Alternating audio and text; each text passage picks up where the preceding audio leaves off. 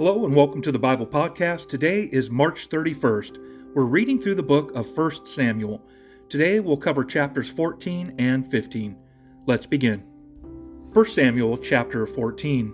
One day Jonathan, son of Saul, said to the young armor-bearer, "Come on, let's cross over to the Philistine garrison on the other side." But he didn't let his father know his plans. Saul was staying near Gibeah under a pomegranate tree in Migron. He had about 600 men with him, including Ahijah, who was wearing an ephod. He was a son of Ichabod's brother Ahitub, son of Phinehas, son of Eli, priest of the Lord in Shiloh. No one realized Jonathan had left. Cliffs stood on both sides of the pass that Jonathan planned to cross to reach the Philistine garrison, one called Bozez and the other Seneh. The cliff to the north was on the Michmash side, the one to the south on the Geba side. Jonathan said to the young armor-bearer, "Come on, let's cross over to the garrison of these heathen men. Maybe the Lord will help us out. It's not a problem for the Lord to win, whether by many or by few." "You choose what you want to do," the armor-bearer replied. "I'm with you, whatever you decide." "Let's go then," Jonathan said. "We'll cross over in their direction so they can see us. If they tell us, 'Wait there until we come down to you,' we will wait where we are and we won't go up to them. But if they say, 'Come on up to us,' we'll climb up, for that will be the sign the Lord has handed them over to us." So both of them let themselves be seen by Philistine garrison. "Hey, look," shouted the Philistines, "the Hebrews are coming out of the holes they were hiding in." The men from the garrison called down to Jonathan and his armor-bearer, "Come up here and we'll teach you a thing or two." "Follow me up," Jonathan told his armor-bearer, "for the Lord has handed them over to Israel." So Jonathan climbed up on his hands and feet with his armor-bearer right behind him. Jonathan attacked and killed them, and his armor-bearer followed doing the same. In this first attack, Jonathan and his armor-bearer killed about 20 men over an area of half an acre. Then Philistines went into a panic, in the camp, in the field, and throughout their army. Even those in the outposts and the groups of raiders became terrified. The earth shook. This was a panic from God. Saul's lookouts at Gibeah in Benjamin saw the Philistine army melting away, scattering in all directions. Saul told the soldiers with him, "Do a roll call and find out who isn't here with us." When they did the roll call, they discovered that Jonathan and his armor-bearer weren't there. So Saul said to Ahijah, "Bring the ark of God here." At the time, the ark of God traveled with the Israelites. But as Saul was speaking to the priest, the commotion coming from the Philistine camp grew louder and louder. So Saul told the priest, "Forget it." Then Saul and his army assembled and went into battle. They discovered the Philistines were in total disarray, attacking each other with swords. The Hebrews who had previously sided with the Philistines and who were with them in their camp switched sides and joined the Israelites who were with Saul and Jonathan.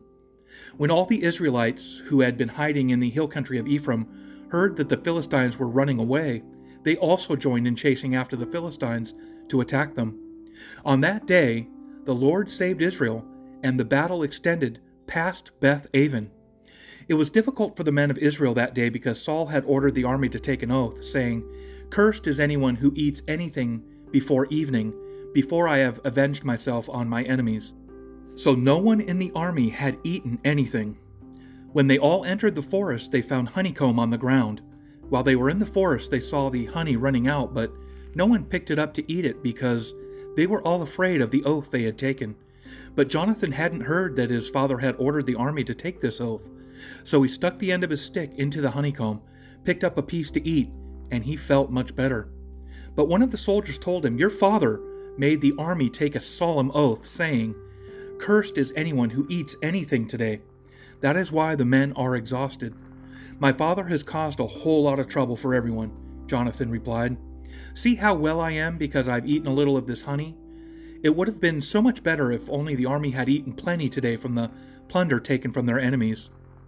How many more Philistines would have been killed?"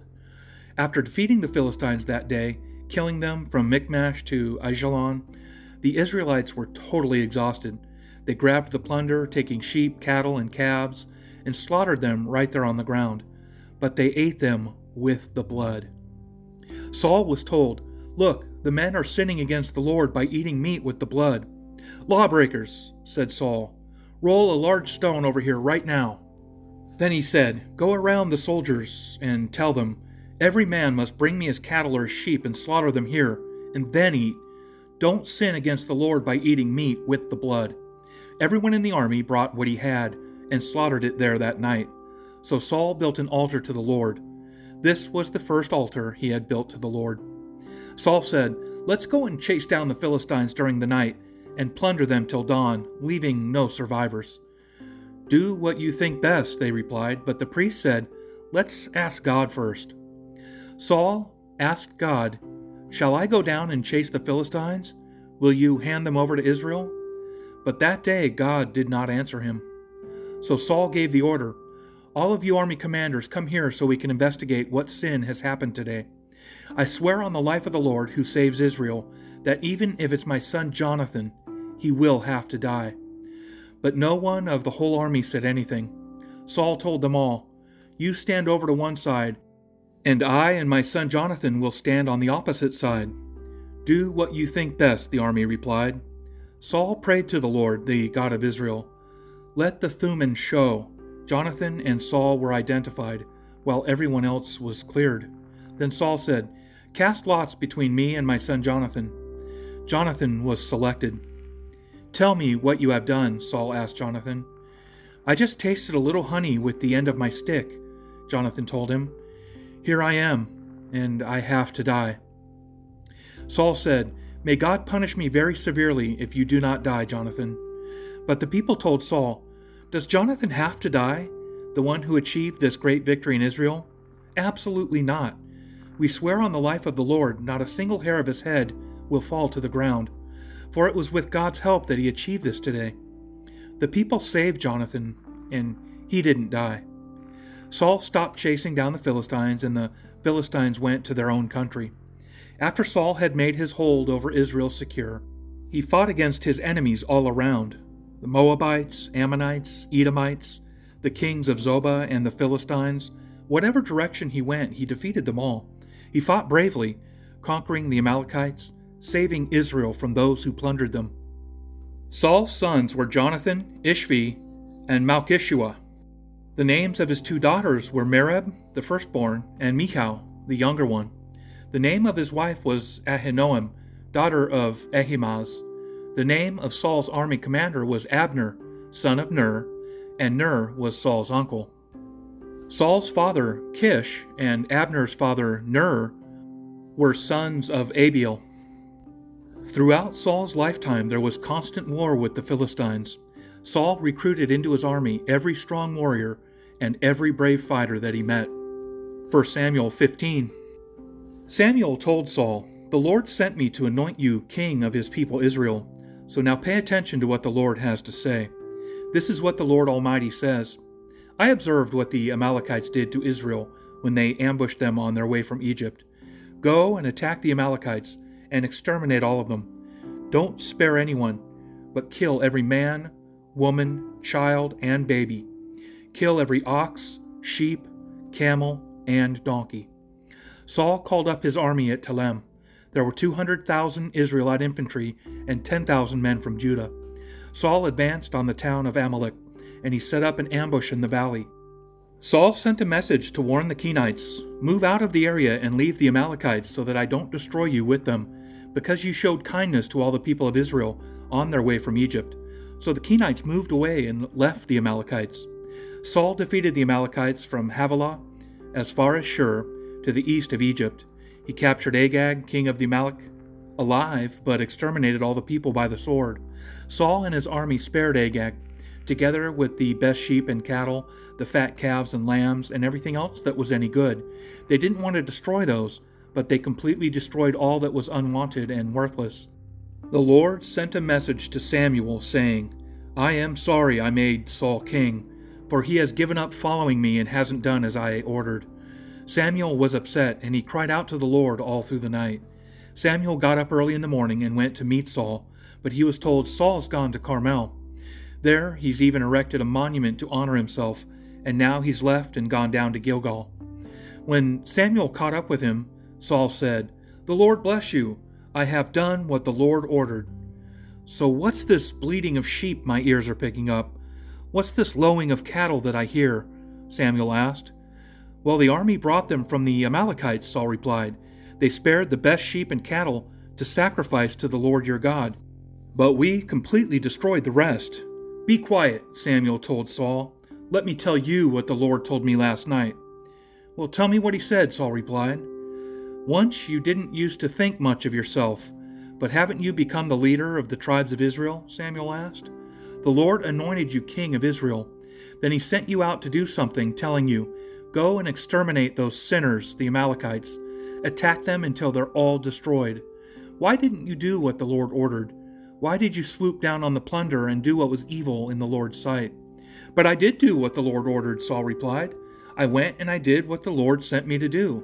I brought back Agag, king of the Amalek, and completely destroyed the Amalekites.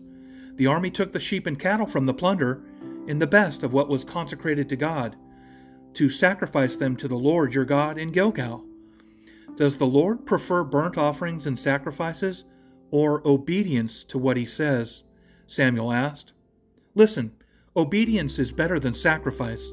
Paying attention is more important than offering the fat of rams. Rebellion is as bad as witchcraft, and arrogance is as bad as the sin of idolatry. Because you have rejected the Lord's commands, he has rejected you as king." "I have sinned," Saul confessed to Samuel. "I disobeyed the Lord's orders and your instruction, because I was afraid of the people and followed what they said. So please forgive my sin and come back with me, so I can worship the Lord." But Samuel told him, "I'm not going back with you. You have rejected the Lord's orders, and the Lord has rejected you as king of Israel." As Samuel turned away to leave, Saul grabbed hold of the hem of his robe, and it ripped. Samuel said to him, "The Lord has ripped the kingdom of Israel away from you today, and has given it to your neighbor, someone who is better than you. In addition, the glory of Israel does not lie or change his mind, for he is not a human being who changes his mind." "Yes, I have sinned," Saul replied. "Please honor me now before the elders of my people and before Israel. Come back with me so that I may worship the Lord your God." So Samuel went back with Saul after all, and Saul worshipped the Lord. Then Samuel said, "Bring me Agag, king of the Amalekites." Agag came to him confidently, for he thought, the threat of death of being killed must have passed.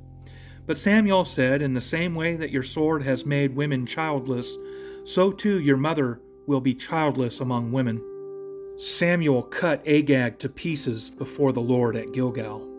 Samuel left for Ramah, and Saul went home to Gibeah of Saul. Until the day of his death, Samuel never visited Saul again. Samuel mourned over Saul, and the Lord regretted he had made Saul the king of Israel. A little bit of history. Looking back, in 1903, on this very day, Richard Pierce did what many people thought was impossible. Pierce was a farmer and inventor who flew a monoplane of his own design several hundred yards along a road near Temuka, New Zealand, and then landed it on top of a 12-foot-high hedge. Pierce had built the craft, which consisted of a steerable tricycle, undercarriage, and an internal combustion engine. He arguably made the first powered airplane flight. It wasn't until December 17, 1903, that Orville and Wilbur Wright, two American bicycle makers, made what most believe to be the first successful powered airplane flights in history near Kitty Hawk, North Carolina. Man's genius helps him do many wonderful things. Sometimes man can accomplish what most think is impossible, just as Pierce did. However, there is a limit over which he cannot go. Yet with God, all things are possible. Jonathan and his armor-bearer learned that they could do the impossible with God.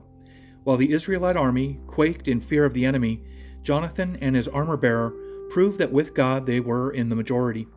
God honors the faith of those who trust him. The whole Hebrews Hall of Faith, in chapter 11, is filled with men and women who dared to try the impossible because they believed God would help them. Looking deeper, when our faith is focused, mountains are moved. Jonathan had great faith in God, saying, "Nothing can hinder the Lord from saving, whether by many or by few." God gives us assurance as we do his will. Jonathan looked for a sign along the way to be assured that God was in the battle. God faithfully gave him that needed sign. We can do the impossible when God is with us. Jonathan and his armor-bearer were able to do more than a whole raiding party because their trust was in the God of Israel. God puts fear in our enemies' hearts when we trust Him and follow Him. 2 men were able to strike terror in the enemy because God caused the Philistines to panic. When we do our part, God always does His. We are locked in divine partnership with our Lord. Jonathan and his armor-bearer gained victory because God was with them. Let's pray. Help me, Lord, to remember that with You we are a majority. You help me accomplish great things. May I never fall to fear, but rise to Your command. Amen. Saints, looking forward to being with you in chapter 16.